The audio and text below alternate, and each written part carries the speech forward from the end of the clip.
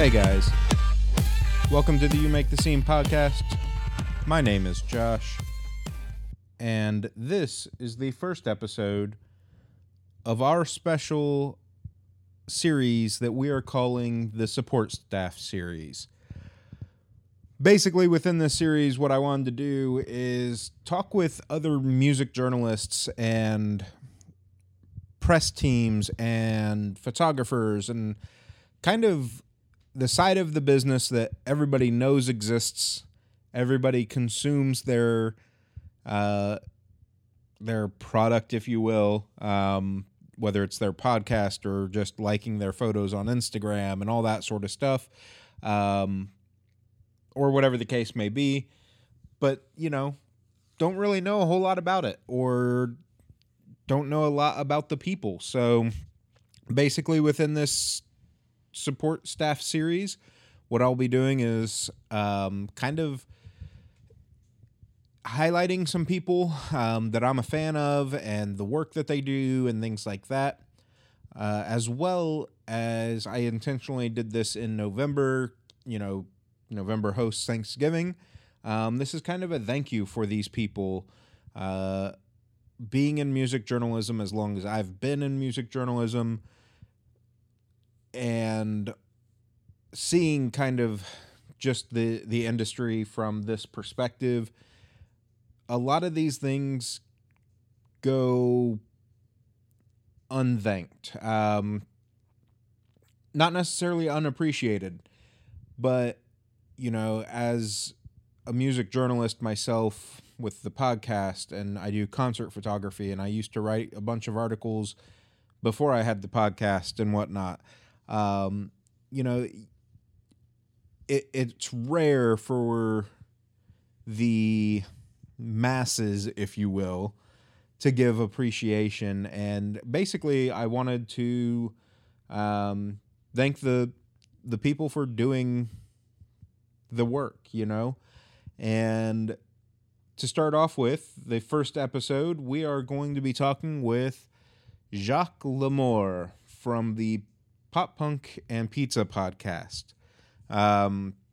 Jacques and I had a great conversation talking about kind of how we got started in the music industry, with music journalism and things like that, what advice we have for people that are thinking about starting podcasts, and just kind of a lot of topics, in all honesty. And it was a great conversation with Jacques, and I really appreciate him taking the time to sit with me and do this.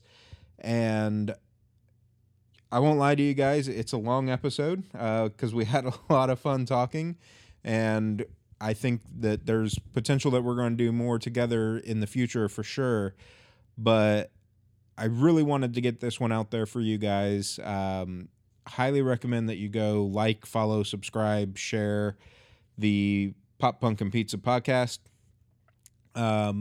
But before you do all of that, let's jump into my conversation with Jacques LaMore from the Pop Punk and Pizza podcast. Yeah, for sure. So to kick things off, let's do this part. We'll get this out of the way, and that's the simple introduction, man. Kind of your name and some of the projects that you work on, because you've got the podcast, you have the Facebook group, you've got your hands in a couple different things. Yeah, so I'm Jacques LaMore. I'm the host of Pop Punk and Pizza podcast. I've been doing the podcast for 4 years, since 2016. My day job, we were just talking about those. My day job is I'm a morning radio show host at a top 40 pop station in Bourbonnais, Illinois. And I'm also their production director, who's the guy in charge of getting all the commercials recorded and produced and put on all the stations that the company owns, which is 3. They're all in the same building. It's a small company. It's not like a big media outlet like iHeartRadio or anything like that. But it is the number one. We are number one in our area. So we do have that going for us. And obviously there's nothing going on with COVID right now, but I do play in a Green Day tribute band as well. Awesome. So when shows resume, I'm sure we'll be playing again. So yeah. Yeah. So let's kick off with then. What's your favorite Green Day song?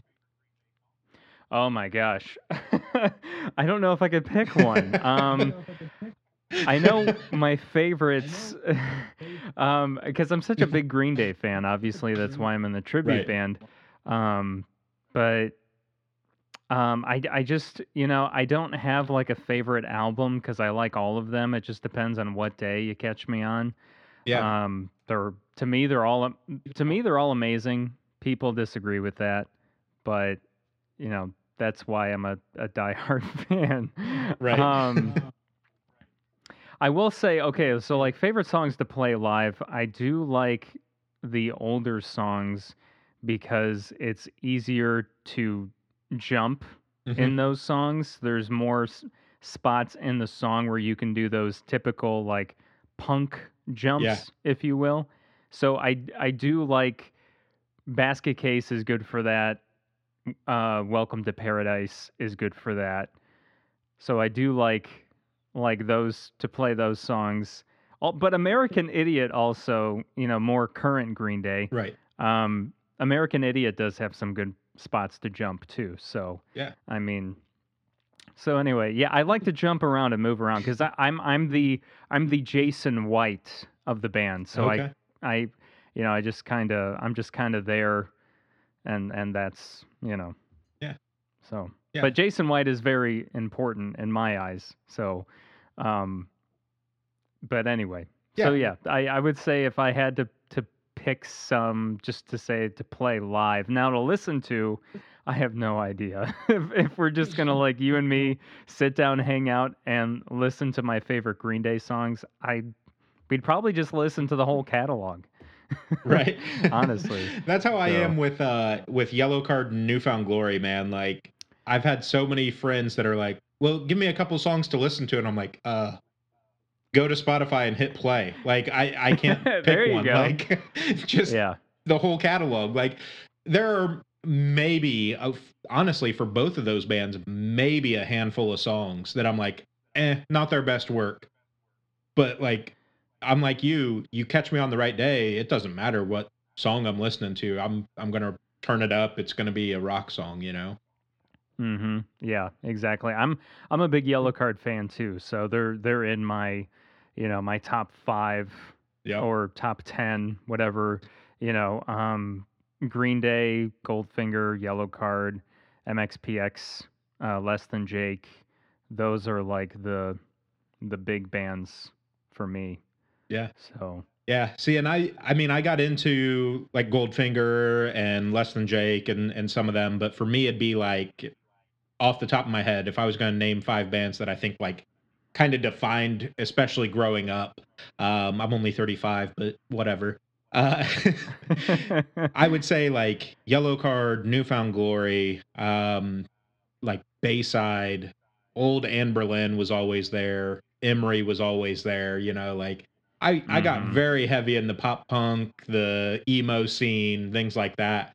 And that's really what made me fall in love with music. Like I grew up listening to classic rock with my dad, you know, and nothing Sure. against classic rock, but at the formative, you know, teenage years when I started discovering like punk music, like old school Blink 182, Anti Flag, The Misfits, I'm like, no, this is what I like. You know, like this feels more me.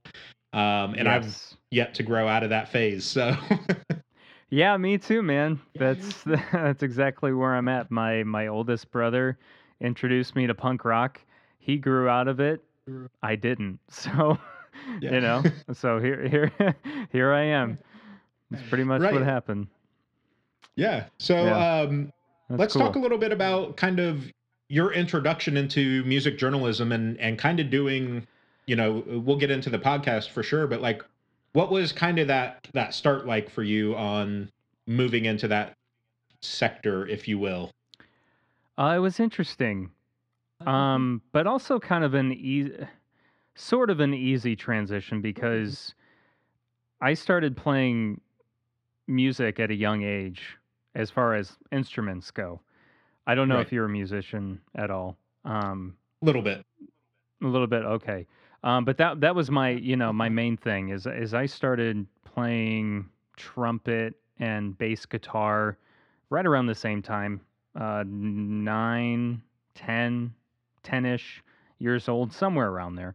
Yeah. And by the time I got to be 13, I started a band, and I had that band going, with different members circling in and out until I was 25. And at that point, I decided to quit my own band, and I wanted to have a more stable career, or a more actually like a guaranteed paycheck coming in the Yeah. door. But I still kind of wanted to do something in the music world, because music is what I love, right? So I thought, I've always had in the back of my mind of being on the radio. So I thought, well, I mean, radio is just like another attachment to the music industry, right? It's just Yeah. another outlet. It's still in the music industry.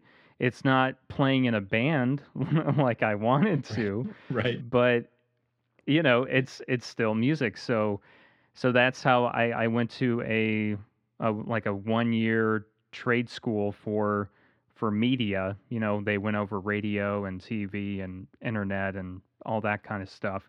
Obviously my main interest was in radio, not so much the video stuff, although it was rewarding to learn some of that stuff as well, Yeah. because everything goes hand in hand anymore, as you know. Um, so so that was around 2015. It was 2014 actually when I started to go to school, and I started podcasting right around the same time. And so that's honestly when I got into music journalism, Yeah. was around that time. And after doing a couple different podcasts from 2014 to 2015, late 2016, that's when Pop Punk and Pizza came to mind, because I wanted to narrow down what I was doing. The other podcasts I did before were just kind of all over the place. They weren't Hmm. specific enough, and it's like any other media outlet, or well, not any, but when it comes to radio or podcasting, I feel like the more I've always read, the more direct you are, the better, and Right. obviously the more passionate you are, the better. And I'm the most passionate about pop punk, so I thought, okay, so there's that, and what goes well with pop punk? Well, pizza, right? Right. So I'm obsessed with pizza. Those are like my two favorite things: Yeah. pop punk and pizza. And ice cream. Honestly, Right. I wish if I could add a subtitle, that would be it. Um, so so that's how that's how I got started in music journalism, and I've been doing it ever since. Yeah. So Awesome. Yeah, my journey was a little on a different path. Obviously, I think we all have similar directions, just different paths. Mine was honestly, I loved going to concerts. I grew up playing a little bit of music. Kind of fell out of it in college. Went to college to get a degree in computer applications and programming, and I don't use that degree at all anymore. So that was a sweet waste of money. But throughout that, just I was in Indianapolis. I was going to shows like any night that I could. I didn't care if it was a quote unquote school night or whatever. Um, and then when I graduated college, it was like I got on at Best Buy. I was working in the media department, so CDs, DVDs, video games, all that. sure. And I was just like, I wonder, like we had this little, I don't I don't even remember what it was called. It was like Best Buy Insider or something ridiculous. But it was like this little magazine within Best Buy, and I was like, I wonder if I can like leverage that somehow, and you know what I mean, and try to get into writing articles for that, and pitched it to the people above me, and they were like, yeah, but you're going to need to prove yourself. So then, like I was telling you before we really got into the episode, like I sent out.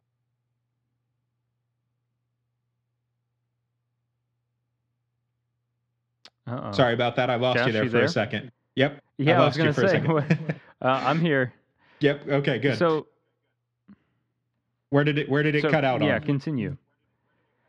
Oh, you were about to say, or the people, the uppers at Best Buy said you had to prove Upstairs yourself. people. Okay. Yep.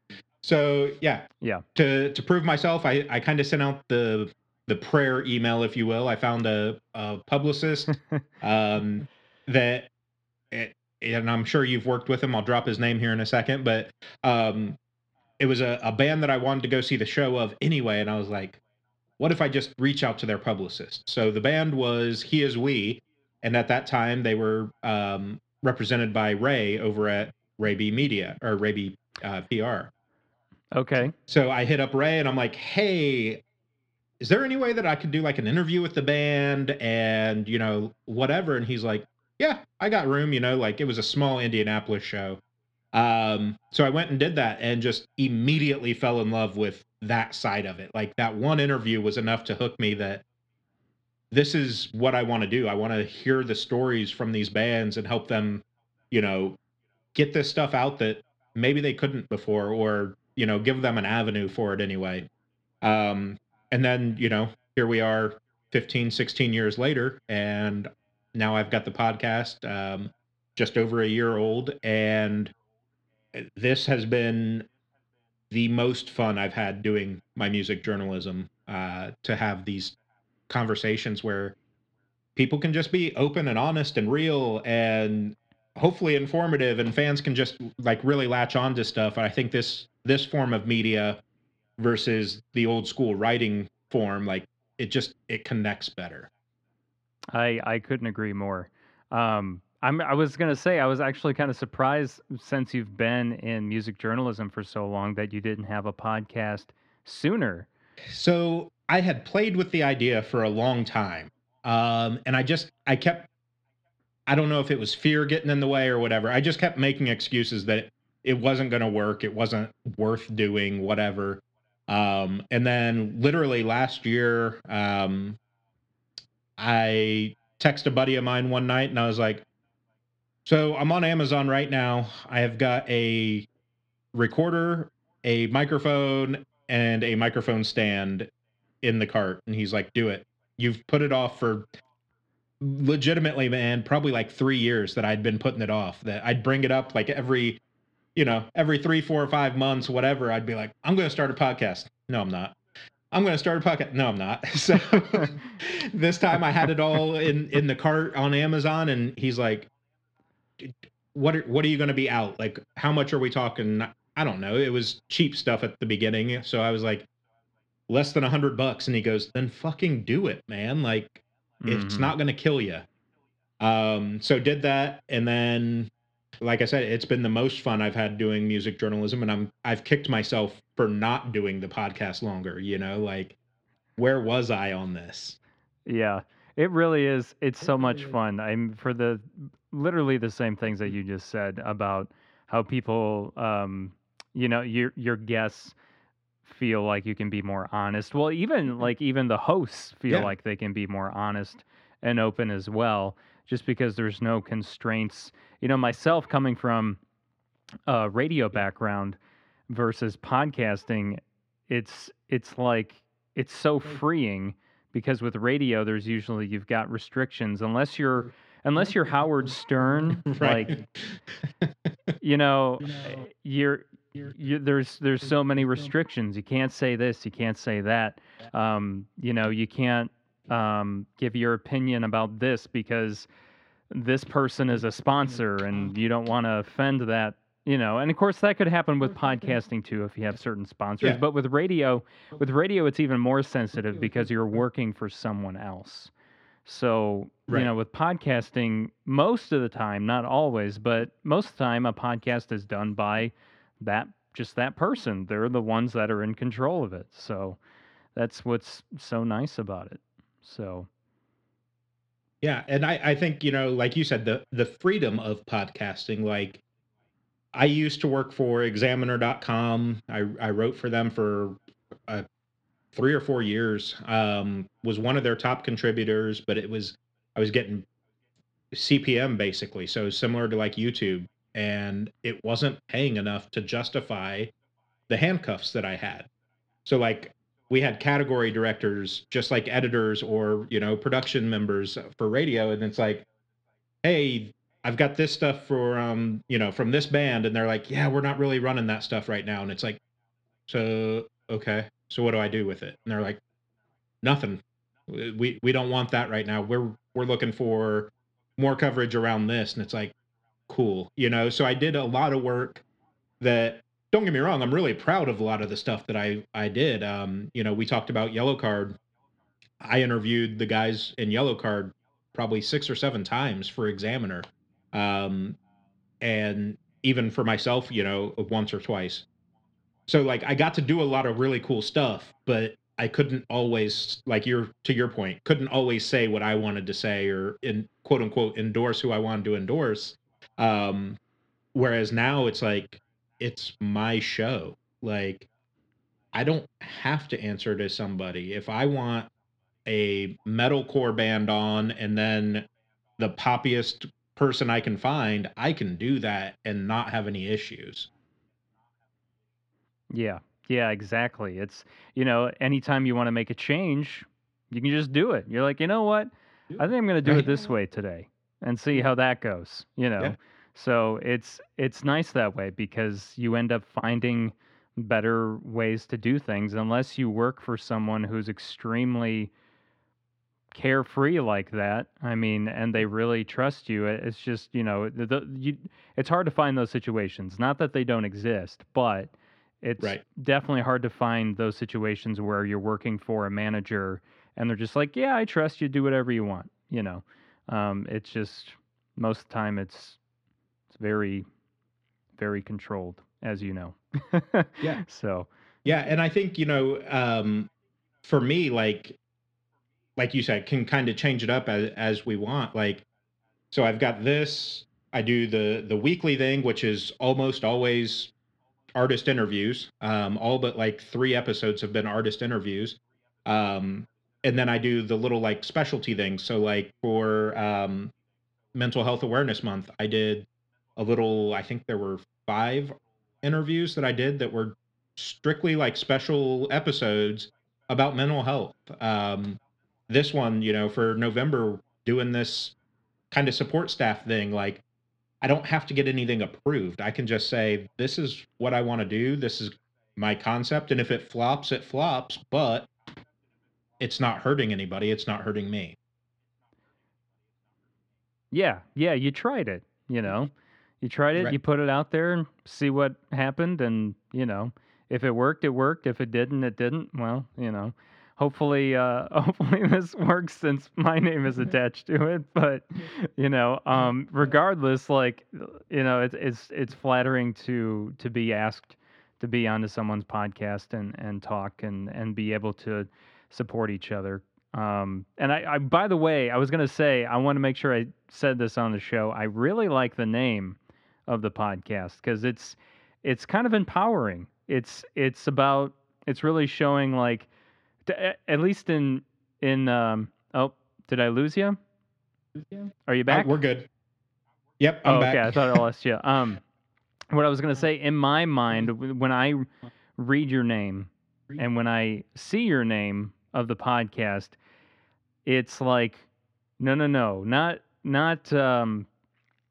the scene isn't controlled by this person. It's your scene. Like Hmm. you make this scene. Like if you don't like something, then it's up to you to do something or to put something out. Or I don't know, for some reason I just kind of found it. I don't know if that's the way the name is supposed to be, but it kind of felt very community oriented, and That I really really liked that. Yeah, that's actually exactly what it is. You're the first person that's like honed in on it so specifically, and that's awesome. Yeah, when I came up with "You Make the Scene," it was literally the concept that like it doesn't matter what band you're a fan of. It doesn't matter what music genre you're a fan of. None of that matters in the music industry. You get to control everything. So fans especially have so much more control than they realize. And nowadays with streaming and everything, like, you can control what bands are more highly visible by participating, engaging, and being this community that truly makes that scene what it is. A lot of people assume that I'm talking about the old school, like we grew up, we had scene kids, quote unquote, and yeah, there was a little bit of that, but it's really about, like, I don't care if you're a country fan, as long as you are contributing to that music scene, you make that scene. You make the scene what it is.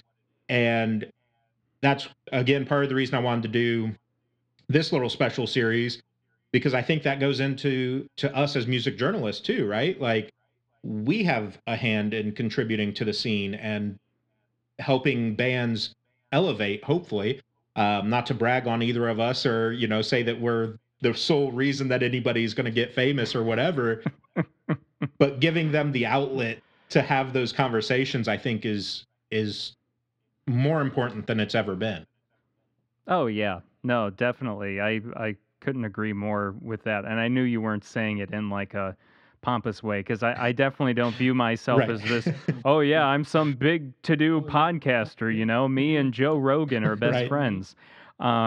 Which we're not. Not even anywhere close to his stature, I'm just a dude talking about Right. what I love and talking to people I'm interested in. Yeah. So I forgot what I was forgot what I was gonna say now. But yeah, maybe it'll come back to me. It's still not coming to me. I'll think of it later. What was the you were talking about? Did you have a question, or were you just talking? I don't think we had one there. We were just talking at that point. I was replying to your assessment of the "You Make the Scene" name. So. Oh yes. Gosh, I don't know why it's not coming to me. This is really like it's just poof. It's just gone. It's good, just been man. it's just been a really crazy week. Like I'm working from home for the first time. Maybe okay, now that I said working from home, I think that I think it's important for us as podcasters to support each other. You were talking about community and us being there to help bands get the word out about their music and about what they're doing. But I was going to say another cool thing about podcasting that came to my mind as you were talking about, supporting the music scene and all that is with podcasting, or with, okay, let's say with radio. I can't go on my radio show and talk about the company across the street, their radio station, and talk about, oh, their morning guy, he's just so awesome, man. He's such a nice guy. Like I can't do that. I'll get fired. Right. Like I'm not allowed to do that.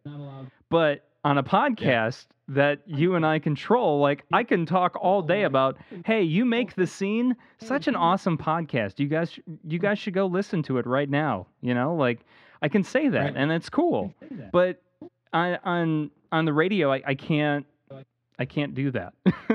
I can't talk about another radio station across the street and talk about how awesome their radio personality, whoever it is, doing the mornings. I just can't do it. So Well, so yes, that's what I was going to say. Yeah, and correct me if I'm wrong, but like, even if it's not a competing station, right? Like, in the sense that you're on a top 40 station, you can't even really say too much about like a country station specifically, right? No, I mean, okay, so the only other stations I'm allowed to talk about are the ones that are owned by the same company. Right. So that's fine, because there's the top 40 pop station, we have a country station, and then there's an oldies station. So I can talk about any of the other two stations, that's fine. But I can't talk about the country station across town. Right.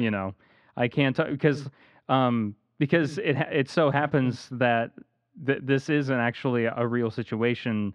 The country station across town has a really nice guy for their morning show, but I can't say that. Like, Right. it's not something I can talk about. And he's a guy that's really involved with the community and everything like that. So it's easy to have his name come up because he's involved in so many different like organizations and stuff. So like, you know, so yeah, there's just that restraint. Yeah. So yeah, that was the thing that I forgot that now I remembered I was going to say is that's just another reason why podcasting is so freeing. Yeah. Yeah, and I agree. I mean, like you and I've interacted quite a bit on like Instagram and Facebook and stuff like that. And like I always try to make sure, like obviously the bands that I do interviews with and whatnot, I link all their socials, which is a no-brainer. But like I Right. just had Shane Told on yesterday. I'll be damned if I didn't link Lead Singer Syndrome. Like his podcast is an amazing podcast. I'm going to support that. Like Mm-hmm. there's no, like you said, there's no restriction on, well, he has that other project, but I can't tell you about it. Just go do the research. Like you'll find it. And not that I would want to do that, you know, like I think Shane's an incredible human being and his podcast is honestly part of the reason that I started doing mine. I actually reached out to him right after I started my podcast and I was like, "Hey man, I'm having a little trouble with some of the audio quality. Like, can you give any suggestions? And I totally get if you don't want to." And he was super cool about it. He replied to my email. He's like, "Yeah, try this and this. This is what I do for this setup, blah, blah, blah." And I'm like, "Cool." Tried that. And ever since I've been super happy with my stuff. And I'm like, you know, the, like you were saying about as podcasters, we can, you know, support each other and stuff. Like Shane didn't have to do that. He didn't have to tell me any of the secrets or, you know, how to change my setup. But he wanted to give support, and it's really cool that we can do that. Right. Yeah, exactly. I love that fact. You know, it's really no different for bands supporting bands. I Mhm. mean, it's so much of the same thing, you know. Instead of like, you know, being jealous of, oh, that person got that guest. Well, I was trying to get that guest and they didn't even reply to me. Right. Like, it just, you know, you just be happy for them, you know? I mean, so and honestly, the 4 years I've done this, there's, you know, you think that getting, you know, such and such a big name is going to get you a lot of hits. But It it it doesn't. doesn't always No. it doesn't always work that way. I don't know if I've talked about that. I'm sure I've talked about that on my podcast before, but it's amazing how, you know, you'll think, and obviously that's not always when I book bigger names on Pop Punk and Pizza, usually it's just someone that I just want to talk to. It's not necessarily that I'm thinking about, Right. oh, like big numbers. I'm going to get big numbers from this person. You know, it's literally I'm just I want to talk to them because I really look up to their work or whatever they're doing, right? But it's Yeah. amazing how a lot of the times you get that big name and the numbers aren't there, but then you get someone from your local scene on the podcast and the numbers are double than the big Yeah. name. So it really goes to show that, you know, if there's any other podcasters listening to this right now and they kind of like, you know, shy off on the smaller, lesser known names, well, don't do it.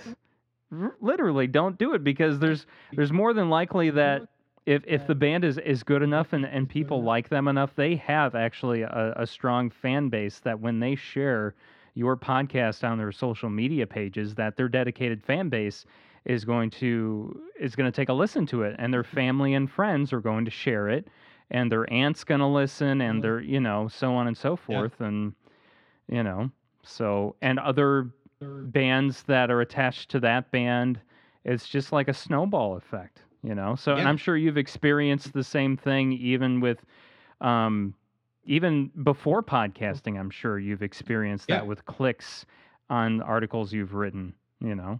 Yeah, absolutely. And that's something I actually wanted to talk about. So like you just posted earlier today. My plan was to do mine a little later this month, but you posted earlier today about kind of who's been your most responsive podcast so far, or most listened to Mm-hmm. for the year. And it's like, it's really interesting because you just had Bonnie from Stand Atlantic on a little over a month ago, but she's not even in the top 3 for the most listened episodes this year for you. And it's like No. what you're saying, like, Yeah. if anybody, that's one of them that you'd be like, oh, it's Stand Atlantic. Like, people are going to be all over it, but they're not always, Right. I'm sure some people that have, saw those posts, they looked at it and they probably were like, I'm surprised it's not, like you said, I'm surprised it's not Bonnie from Stand Atlantic. Like, that was one of the, the biggest names he had on the podcast. Why isn't it that one? And I don't know. Right. Like, it's just, it's hard to say. I mean, I know that, I don't know. I guess there's a lot of things that feed into it. It could be, Right. maybe Bonnie at that time did a ton of interviews, and that could have something to do with it. And maybe when I had Jake from Sleep on it, maybe when he was on, he wasn't doing a ton of interviews at that time. So maybe that's why. I mean, I don't know, but like, the important thing is to not be sore over it. That's why I said I just kind of like, I wanted to talk to Bonnie because I'm a fan of Stand Atlantic. Like, that's one of my favorite bands to come out in the last 5 years or so. Yeah. And so that was the driven idea. It wasn't trying to use her fame to get me famous, kind of thing. That's not what I'm in it for. Right. So, and like, for me, so like, I intentionally asked Shane to be my 1-year anniversary show, but not the same reason, like, not to elevate myself or anything. It was I've interviewed Shane in the past on Warped Tour and stuff, so this was one of those, like, for me, I want this to mark, like, you made it a year. Here's your kind of congratulations episode to yourself, getting somebody that, and I've looked up to Silverstein for 20 years now. I mean, how long have they've been a band for 20 years? But, to go back to your point about, some people, podcasters, interviewers, whatever they are, like, well, you're an awful small band. That's not really what I'm looking to do. Like, I work with a lot of different PR companies, just like you do. There's some that I turn down, or, we have disconnect or don't quite get, arranged properly or whatever. But like, for the most part, I'm a firm believer that the more you do with those PR teams, the more likely they are to send you bigger and better stuff down the road. So like, I've worked with bands that have had, 250 likes on Instagram. Like, that's their whole following. But I don't care, because part of You Make the Scene is trying to elevate people. Plus, as they grow, I can say, hey, I was one of the first people to interview them, So you have that little bit of bragging rights too, that like, look at what they're doing now. They got this guest spot or whatever. MTV's not as big of a deal anymore, but hey, they're on MTV now. Right. Well, and the band is going to remember that. They're going to remember you on your podcast, and they're going to be like, that guy was so cool because he believed in us. Yeah. And that's really what it all comes down to. So, and congratulations, by the way, on getting Shane on your podcast, because he's a busy guy. Yeah. Maybe not so much now with COVID, but it's really cool with Shane how, like, there's so many people that know his name, not because of Silverstein now, because of his podcast, because a lot of people listen to his podcast and don't even listen to Silverstein. I'm actually one of those people. I don't listen to Silverstein, but, Lead Singer Syndrome, I have listened to, so, I mean, it's really cool how he's done that for himself. Yeah. Yeah. And I think, it's one of those, I mean, he's been doing the podcast quite a while, obviously. I think he's at Right. 6 or 7 years now. But it's kind of building for the future, right? Like he's had the foresight enough to know that eventually the band thing isn't going to be paying the bills. Um, or, won't do what needs to happen next at some point, or he's just going to get tired of it. But now he's got something else that he can do, and he does it extremely well. Shane is so well spoken, and his interviews, like I mean, you said you've listened, like he always gets people to tell such a great story. Yeah. Yeah, I agree, man. Yeah, he's definitely good at what he does. And it was interesting to hear him because I did listen to about half of the episode here on You Make the Scene, and it was so interesting to hear him on the other side Right. of the mic, Yeah. to where he's the one being interviewed and not the one doing the interviewing. It is such a weird change. Yeah. It's such a flip of the coin, and it's so different. Yeah, there's a spot in there. I don't know. I feel like it's closer to the end, but he kind of makes that same comment that like normally he apologized for like rambling on about a story, and he's like, normally I'm on the other side and I kind of contain people, but when I'm the one telling the story, I just go wherever I want to go, and I'm like, I'm good with it, man. Yeah. Yeah. It's like the lesser of two evils. Either your guest talks way too much or they talk way too little. Hmm. And then either one is bad, Yeah. Unless whatever they're talking about is interesting, but sometimes they'll just go on and you're trying to like, oh, you know how it is. Reel it back in. Yeah. Yeah, and Right, yeah, you're like trying to, I so don't it know. just I don't know which one I feel like is worse, because like I've had a few Oh, definitely. even before the. Go ahead. Oh, I was gonna say, to me, the worst is when they're talking too little. That is just the most awkward thing in the whole wide world. That is the worst. Yeah. When you gotta And I literally think, reel it out of them. yeah, and I think that's the way that I lean. I've had a few where it's like, at least for the start, especially some of the smaller bands that maybe haven't done a lot of press and whatnot. You're sitting there and you're like, so tell me about this, and then they're like, well, yeah, we went into the studio and it was a good time, and it's like, no, tell me the story, like, so you have to keep kind of prying it back a little bit more and getting into it with them. But at the same time, like, that's another thing that's great about us on the support side, quote unquote, is that's more experience for them. They're just going to get better the more podcasts that they do and stuff like that. Right. Yeah. Yeah. I agree with that for sure. I think one thing that helps. One thing I try to do. I don't always do it. It just depends. But sometimes I try to have like that first question or that first thing we talk about, like an icebreaker kind of thing, something that's gonna kind of loosen everyone up a little bit to where it's easy to just let that conversation flow. I don't know. I feel like that's a common thing, but maybe not everyone does that. I don't know, but it's usually I try to make it lighthearted and something that's kind of like funny, like. Yeah. I mean, I remember, you talk about if you follow the person on social media, you can talk about, hey, I saw you got a tattoo, or Right. I saw your pizza that you just ordered fell on the floor at the restaurant, like, just some.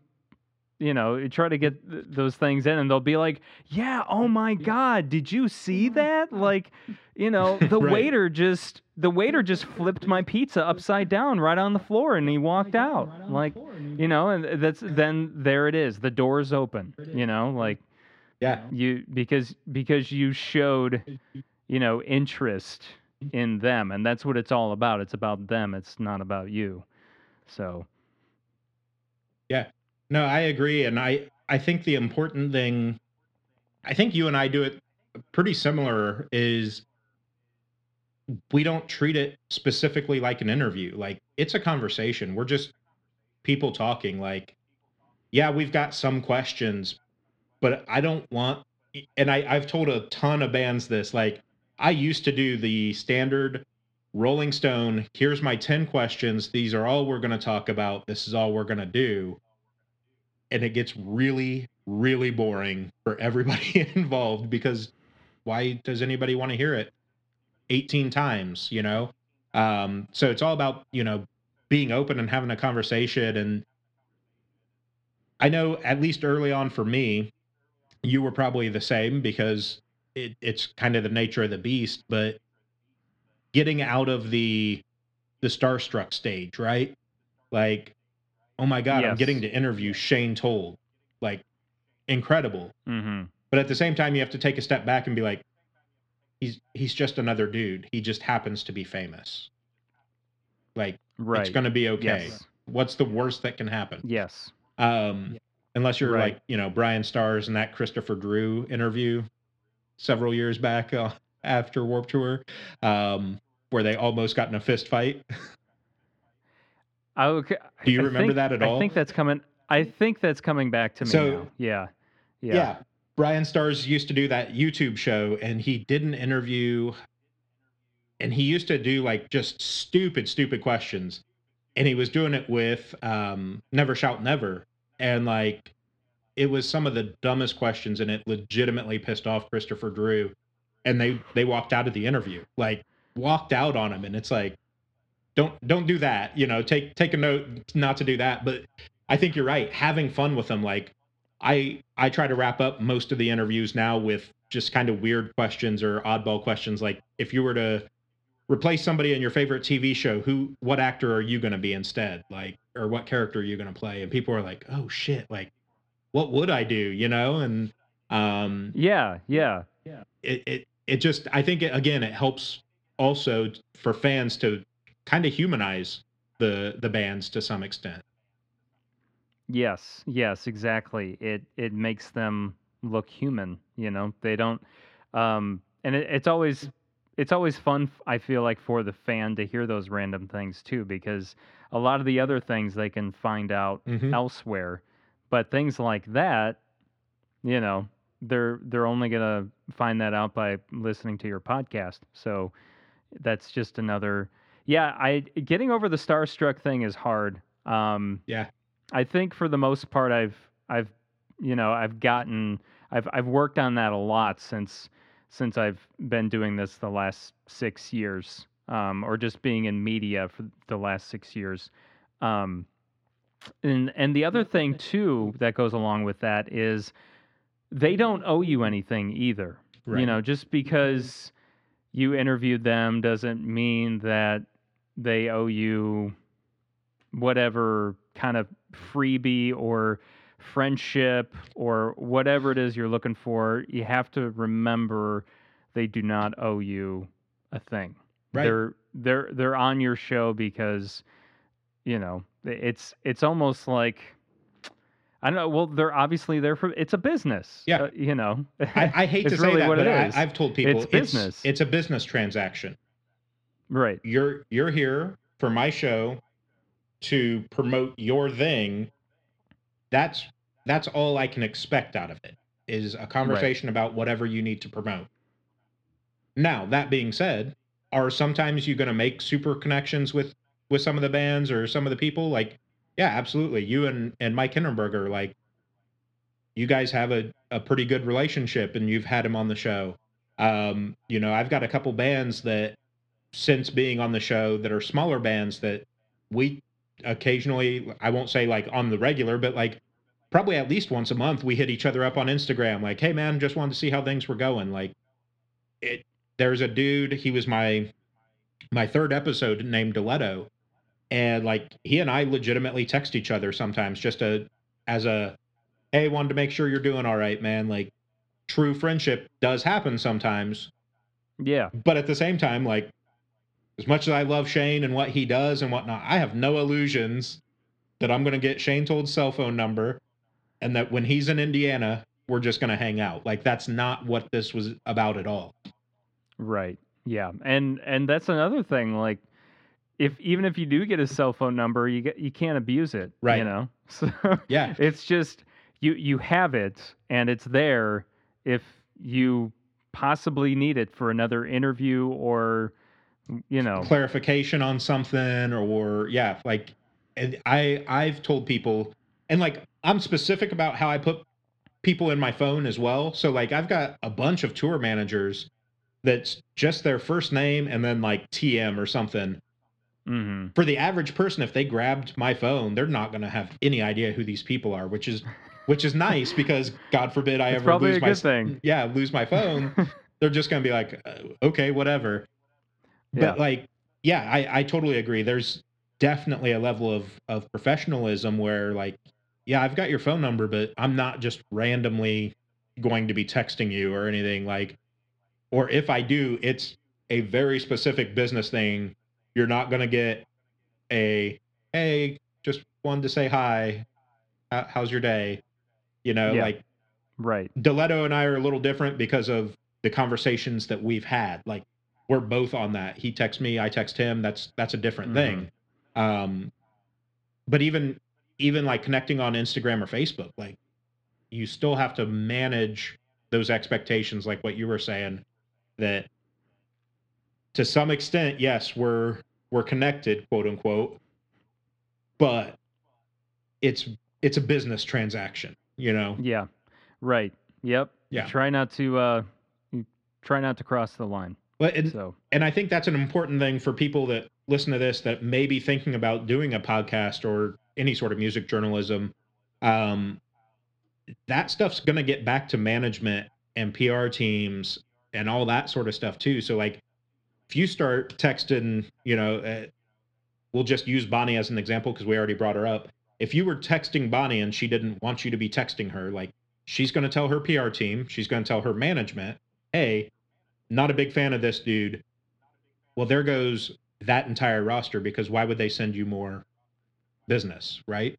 right. Yeah, exactly. Yep. It all trickles back. Yeah. Yeah. For sure, man. And I think one thing I did want to touch on the podcast side of things is getting started in this.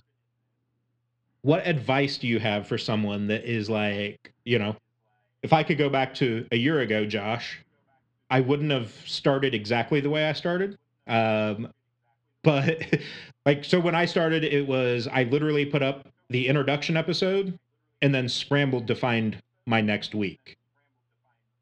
Not the best way to do it. Yeah, that's. What do you think some good starting advice is?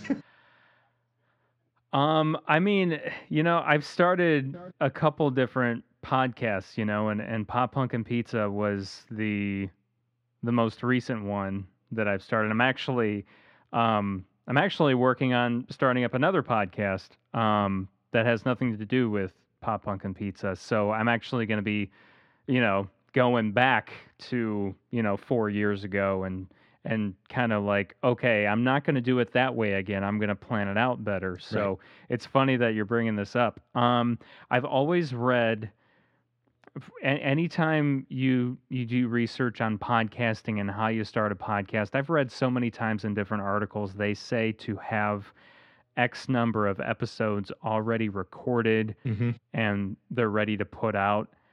I mean, it just depends on what your goal is and what your podcast is about. I mean, depending on what your podcast is, you could do that, but maybe you can't. I mean, obviously you want to make sure you have your first episode before you put any kind of marketing date out or whatever. Yeah. Right. Because the very first podcast I ever did, which was in Pop Punk and Pizza, I had the same thing. I was like, I was scrambling. And I mean, so my advice is to be as thorough as possible. It's important to set goals and set dates on when you're going to release something or when you want to have something finished so that it is ready for you to put a release date on it. It's just the like we've mentioned, if something doesn't go well, then you can change it. You know, that's okay. I mean, it's it's okay to admit, okay, that wasn't a great idea. We're going to try this thing.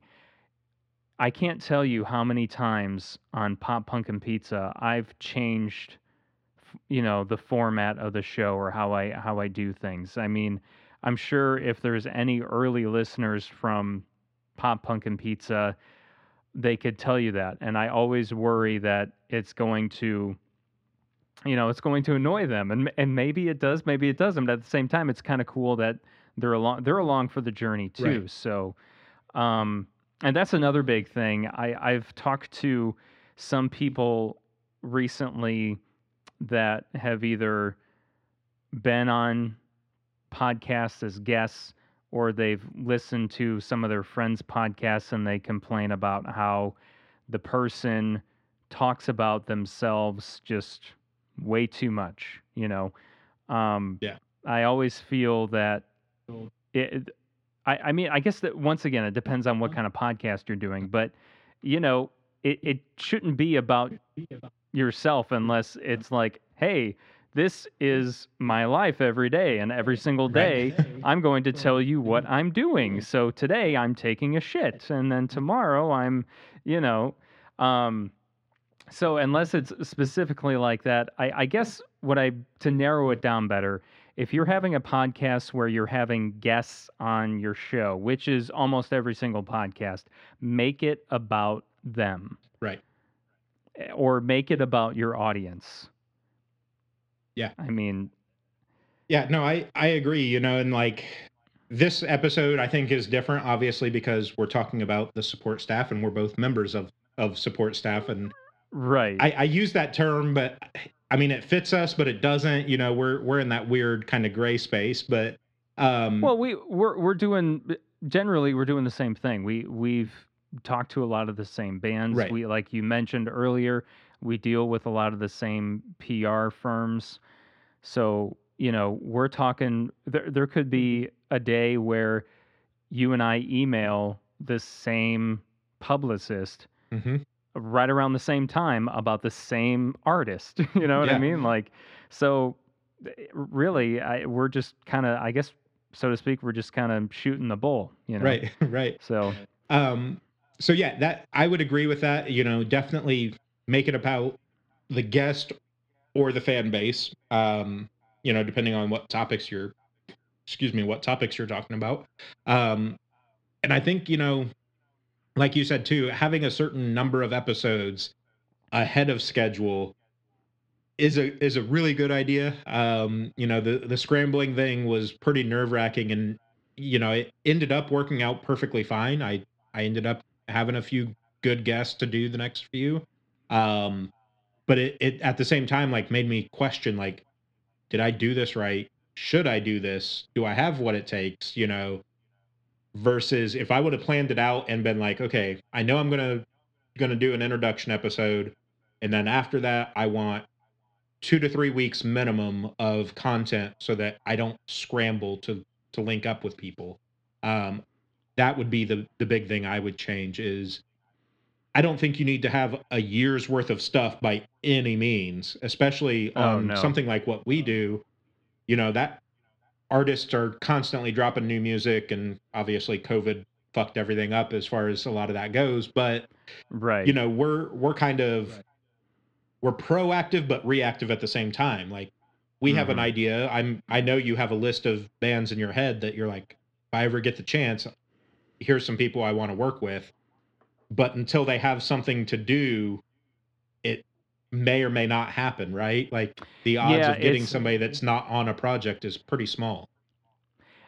especially if it's a bigger name. Right. If there's, like, if there's someone that I really look up to, once again, like another Bonnie of Stand Atlantic. I will say it is harder to get that person on a podcast if they aren't doing a project. So Yeah. yeah, I've had some of that recently. So yes, I've definitely learned that for sure. and you're gonna get, sometimes it just doesn't work out at that certain time. That doesn't mean it can't work out in the future. It Right. just doesn't work out at that particular time. Right.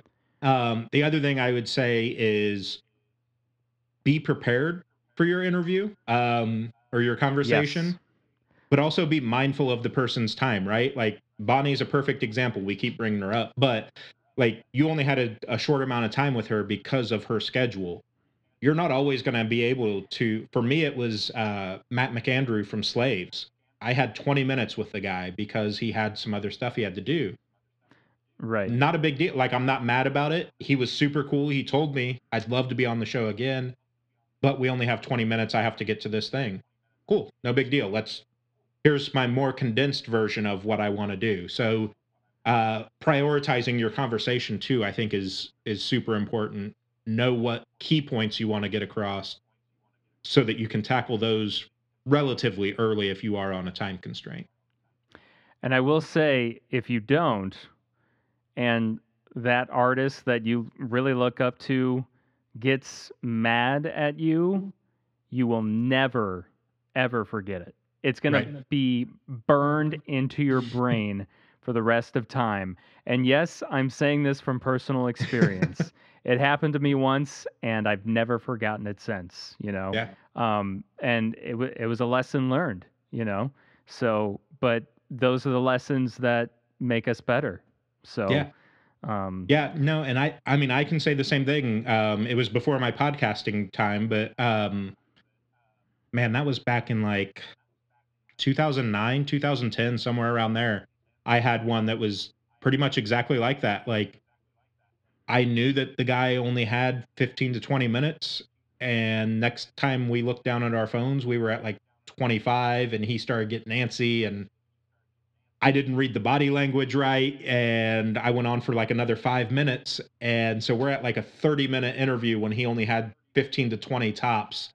And I got talked to by his PR team afterwards, like, hey, appreciate you doing the interview, but you really put us in a bind on this. And I'm like, shit, same thing. That's been at least 10 years ago. And I can still remember the exact artist. It still haunts you, where right? I was. Yeah. It's always in my mind, especially when I get hey, they've only got, 30 minutes. I'm like, fuck. All right. What am I doing? Yeah, it's just something you just never forget, So yeah, definitely keep that in mind.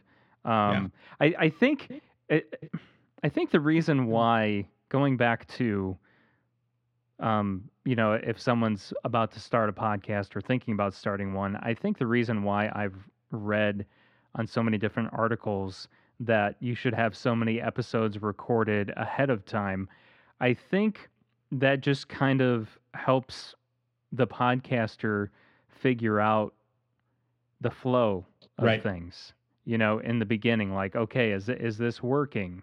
How does this sound? Like, I mean, I've read some articles say 5 episodes, some say 10. Like, it just all depends on your release schedule. Are you just doing it whenever? Are you doing it once a week, twice a week, once a day, twice a day? I mean, it just depends. So some people, I did a schedule at one point where I was doing it once a month. I mean, so yeah, you can do whatever you want.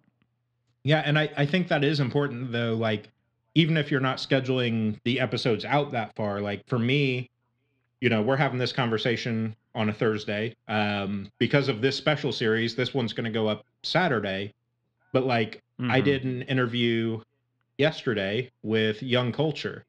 That's going to get edited over the weekend. It's going to be quote unquote posted on the backside of my site to go live on Wednesday, because Wednesday's my release schedule.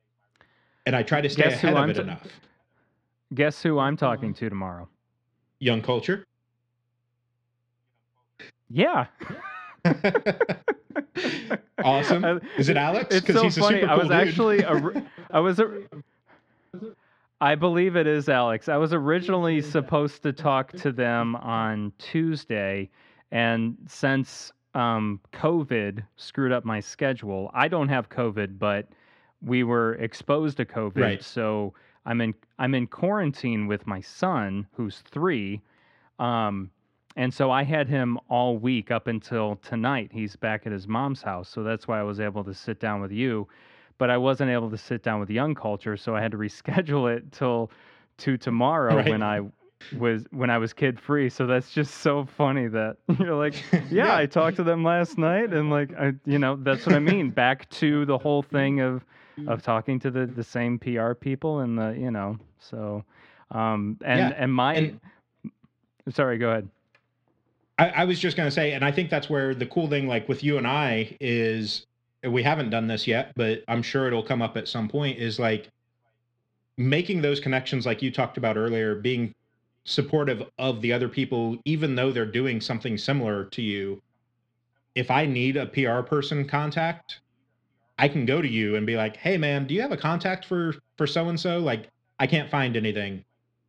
And most Mm-hmm. people, within reason, most people are going to be supportive of that and be like, "Yeah, here's Amy's email address or whatever," and Yeah. at least get you in the door.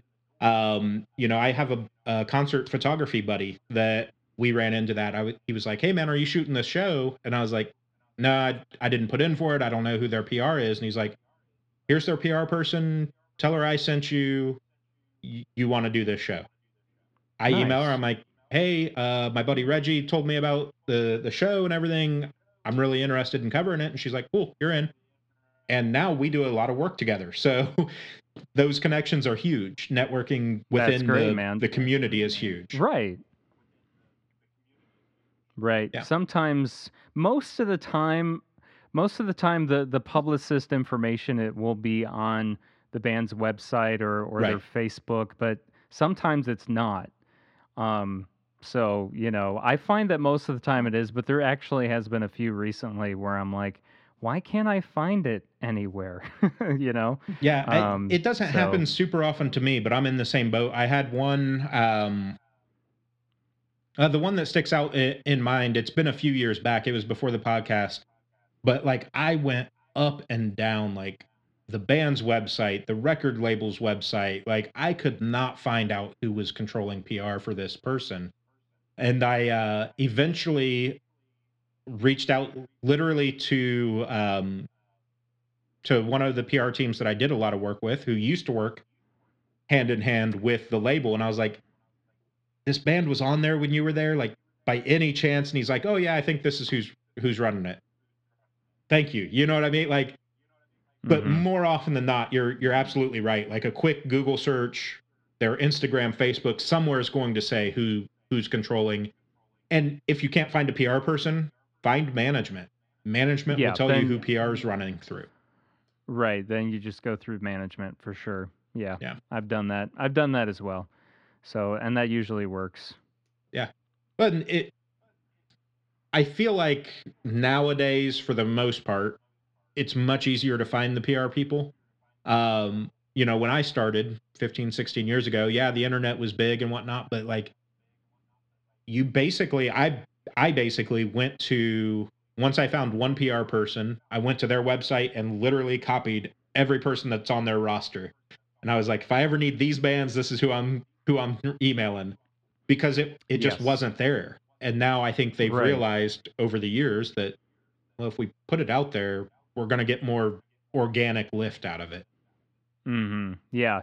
And well, in that way people aren't bombarding the band Right. or the management, Yeah. with stuff. They'll just go straight to the person that it should go to first. Yeah. So, yeah. Um, Favorite thing about doing music journalism for you? I mean, obviously talking to bands is pretty far up there, but I mean, yeah, getting to talk to, some of my musical heroes that I've looked up to for years is always like a pinch me moment. That's really cool. But what's also a big thing for me is getting to discover new music from Mhm. a band I've never heard of before, from a far off corner in the United States or somewhere else in the world. And it just sounds so good. Yeah. And there's just nothing.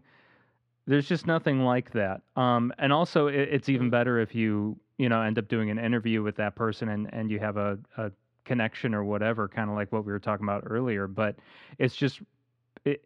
I don't know. It always injects me with some positivity.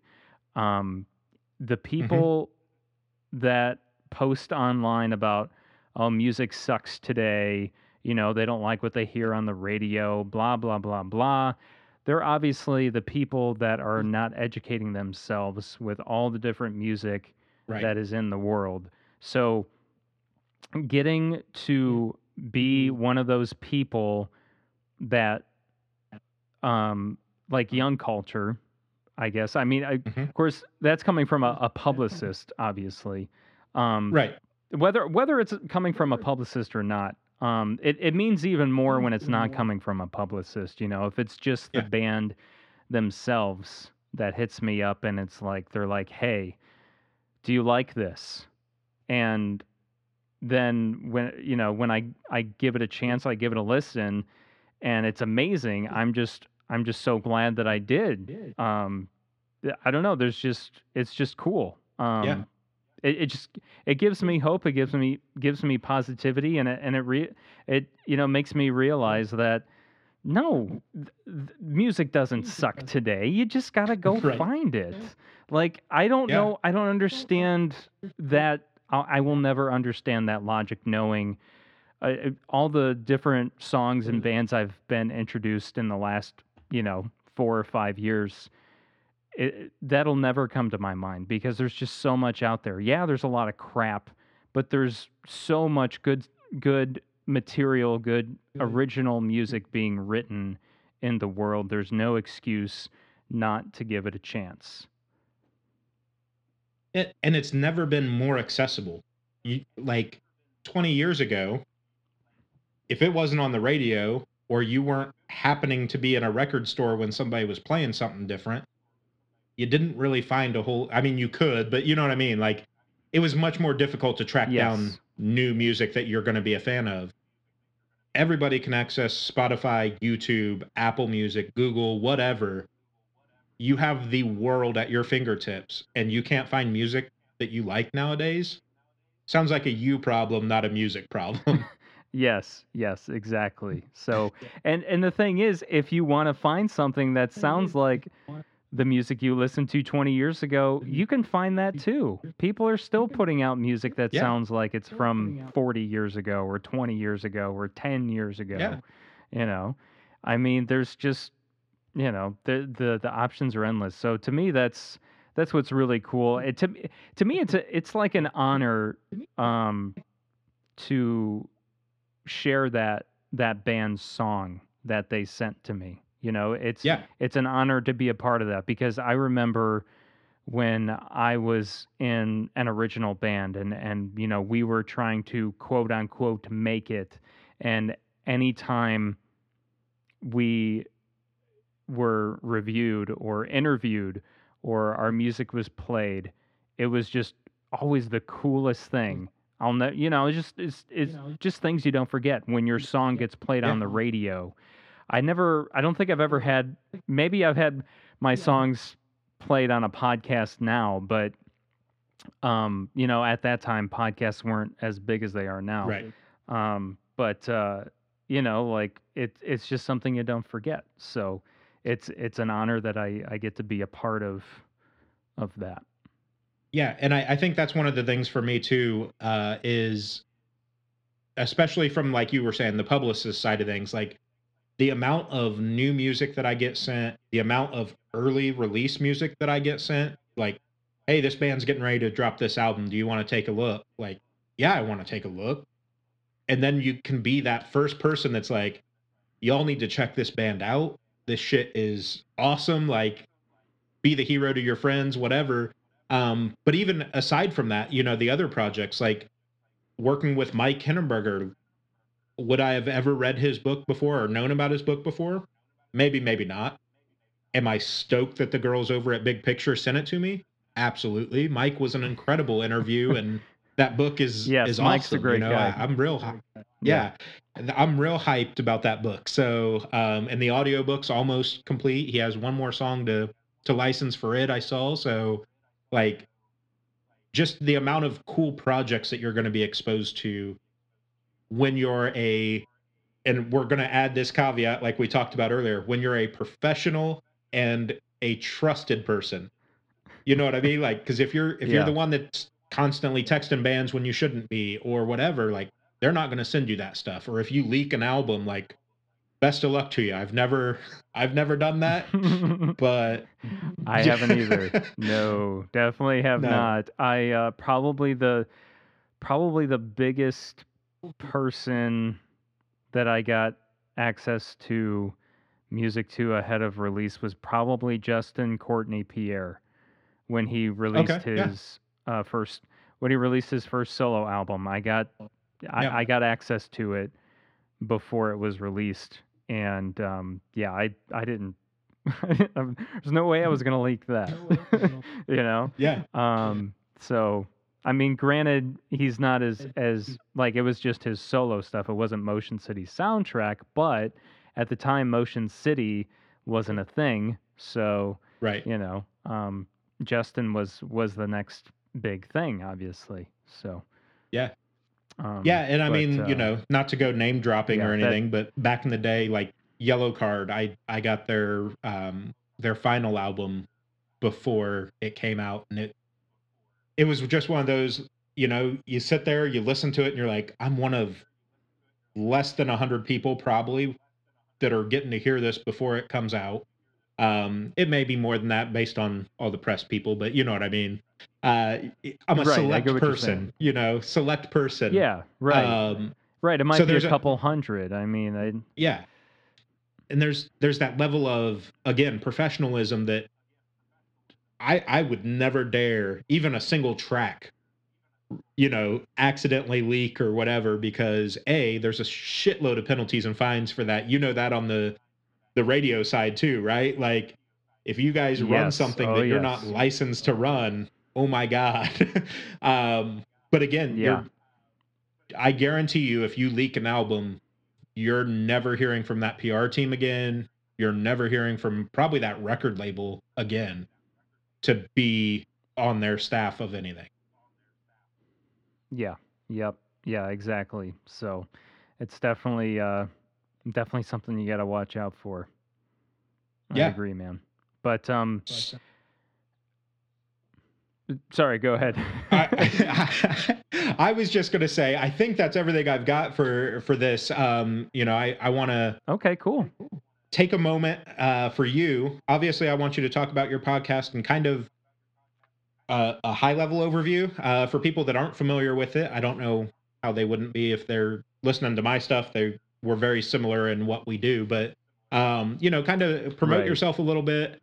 And if you have any cool projects that you're working on that you want to talk about, go for it, man. Okay, cool. Well, thanks. So yeah, I mean, the what I do is pretty much in the name, except there's not much pizza going on lately because of COVID. But Pop Mm-hmm. Punk and Pizza is a podcast where you know, I talk to different bands in the pop punk scene, or if they're not directly in that scene, the you know a little bit of the scenes around it, but it's mostly the people that are right around in the pop punk scene. So it could be a band in your local scene in Philadelphia or in Tallahassee, Florida, to a band that's known internationally, like Real Big Fish or um, Stand Atlantic. You know, I try Yeah. to keep that mix going as much as I can. I talk to a lot of Chicago-based artists because that's the area that I'm in. So I like to support my local scene. So you'll notice that there's a lot of Chicago area artists on the show. And I mean, Chicago has had so many well-known pop punk bands over the years anyway. So I feel like how Yeah. could I not you know keep that going? Um And pre-pandemic days, the bands that were local or when artists were coming through the area on tour, we would actually talk in person while eating pizza. But, Yeah.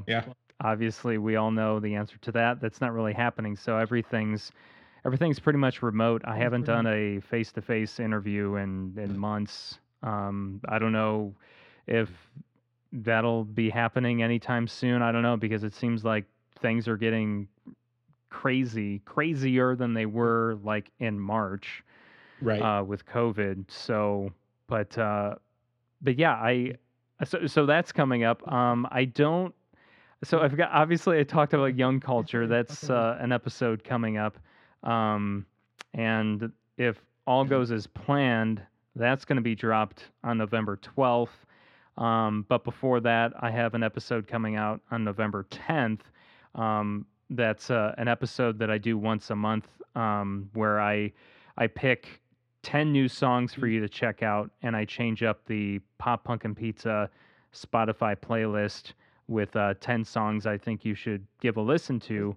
A lot of the songs are submitted to me, but some of the songs are songs that I just come across and I pick and I'll put on the playlist. So that's always it's one of my favorite episodes to do every month, just because it's all about new music and being like, hey, I got sent this and it sounds really good. Check it out. Um, so that'll be dropping. That'll be the next episode dropping.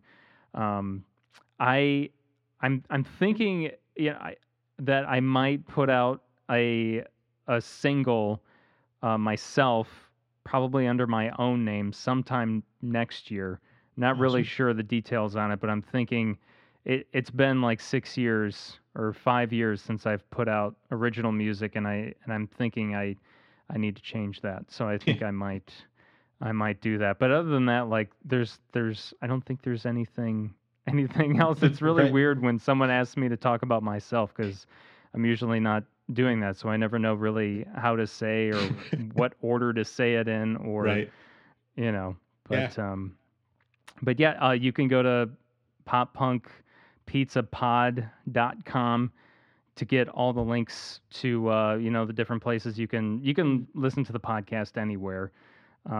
We just recently got put on Amazon Music and Deezer, and I'm trying to think of the other ones that we were recently added to, but pretty much you can find it anywhere. So I really appreciate anyone listening to it, and Josh, really appreciate your time, man, and having to be a guest on You Make the Scene, because this is awesome, man. I think what you're doing is great. Like I said, I love the name, and I like that we can do this, and we can work together, and I'll definitely keep putting your name out there, and dropping your name and supporting you.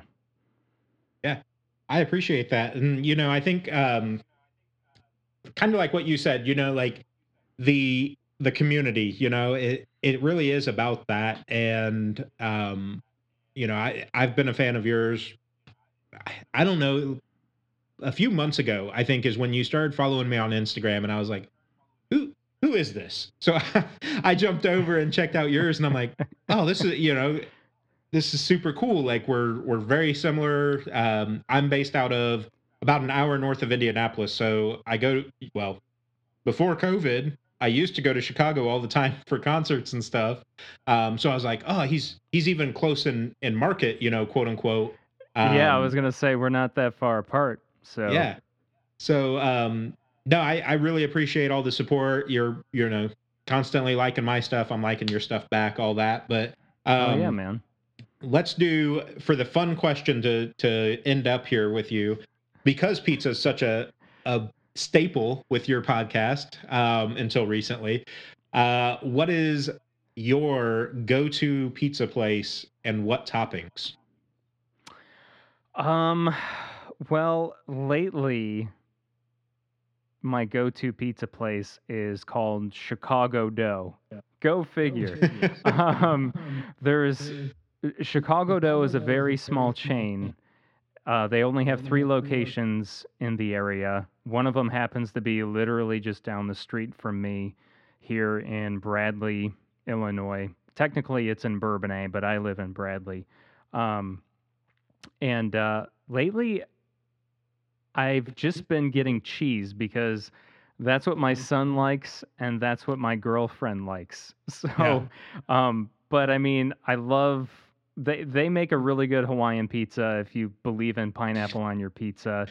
But you know, sausage, pepperoni, it's all amazing. I'm a meat guy. I Yep. don't really like veggies, although I will eat pineapple on my pizza, but I don't really go for the mushrooms or the green peppers or anything like that. Yeah. So yeah, that's been my go-to lately is Chicago dough for sure. Awesome. Ryan Mendez, I asked him a similar question years ago from Yellow Uh-huh. Card. And one of his favorite things to do when they were out on tour was they would go to local pizza shops and he would get a single slice of cheese pizza to judge if they would eat there or not. And at first I was like, man, that sounds kind of weird, you know? And he's like, but here's the thing. If you fuck up your dough, sauce, and cheese, I can't trust you with the rest of the pizza. And I'm like, my God, you're a genius. Like, Ryan that's the Mendez, best man, way you to got to test hand it it. to him. Yeah. That's very So, smart. Yeah, Dude, I that never guy would have thought of that that. guy's such an amazing guitar player too. Yeah. Yeah, Yeah, now that I think about it, it makes sense. until he said it, because I would have been like, no, just go in and get whatever you like, you know? But he's right. Like, if you get Mhm. a slice of cheese pizza and you don't like either the cheese, the sauce, or the dough, why would you get a whole pizza? Yeah, it's not worth it. Yeah. Awesome, man. Awesome. Definitely not. Great, man. I appreciate your time. And that was my conversation with Jacques LaMore from the Pop Punk and Pizza podcast. Again, definitely recommend you guys go check it out. I've got links to all that stuff in the description of this podcast. And yeah, really just want you guys to show support, you know. Jacques nailed it when he talked about what he believed the You Make the Scene name is or means. It is all about community, and I've said it many times on this podcast that I truly believe that it's each and every one of us that makes the scene of music that we're fans of, whether that's the rock scene, the pop punk, the emo, country, EDM, K-pop, classical music, jazz, whatever you're into, you are a factor in how that scene is presented, how they are received by other music fans, and how people want to interact with you, you know? I think it's hugely important that we all try to be as supportive of each other as we possibly can. Music is supposed to be a very safe space, and I don't mean that in the,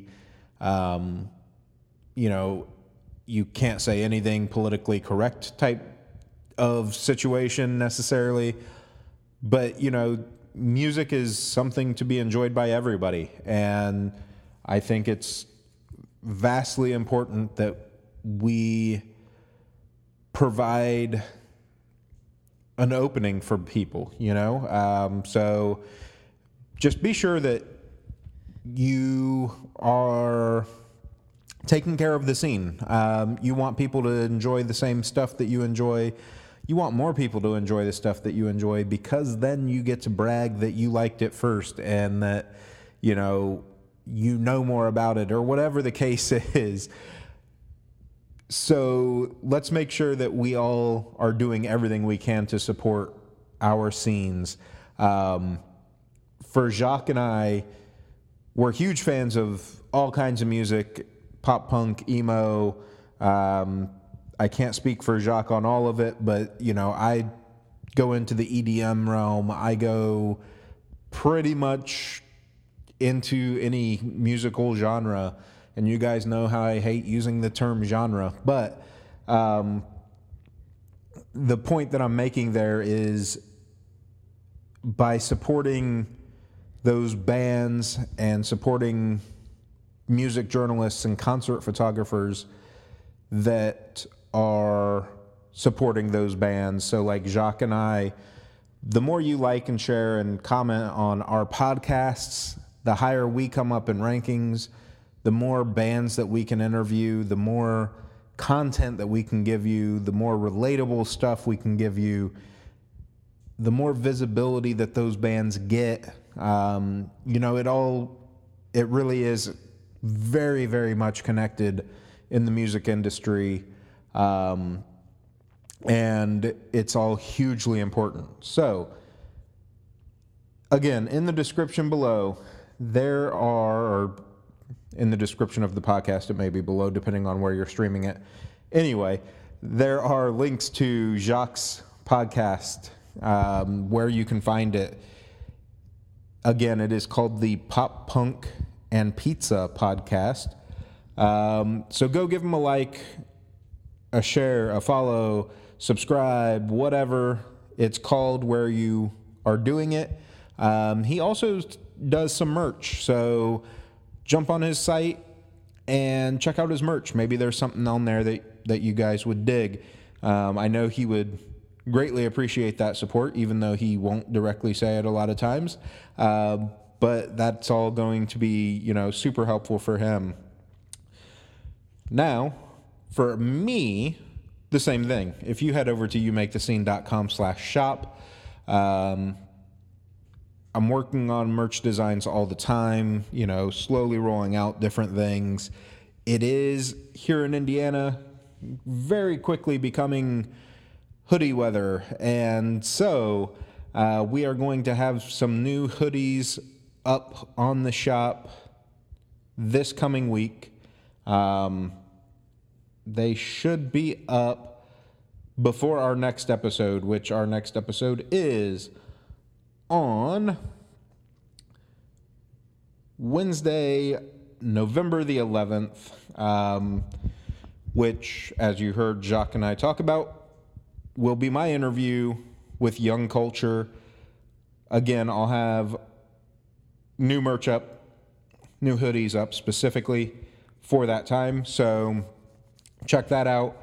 Give me a like, a share, a follow, a subscribe, all that sort of stuff. Make sure you like us on Facebook, follow us on Instagram, and that's everything I've got, guys. I know it was super long. I'm sorry, but hopefully you guys took something cool out of this, learned about at least a new podcast maybe, and it'll give you more options to support the music that you love. So, with that, remember to take care of yourselves, take care of each other, and you make the scene.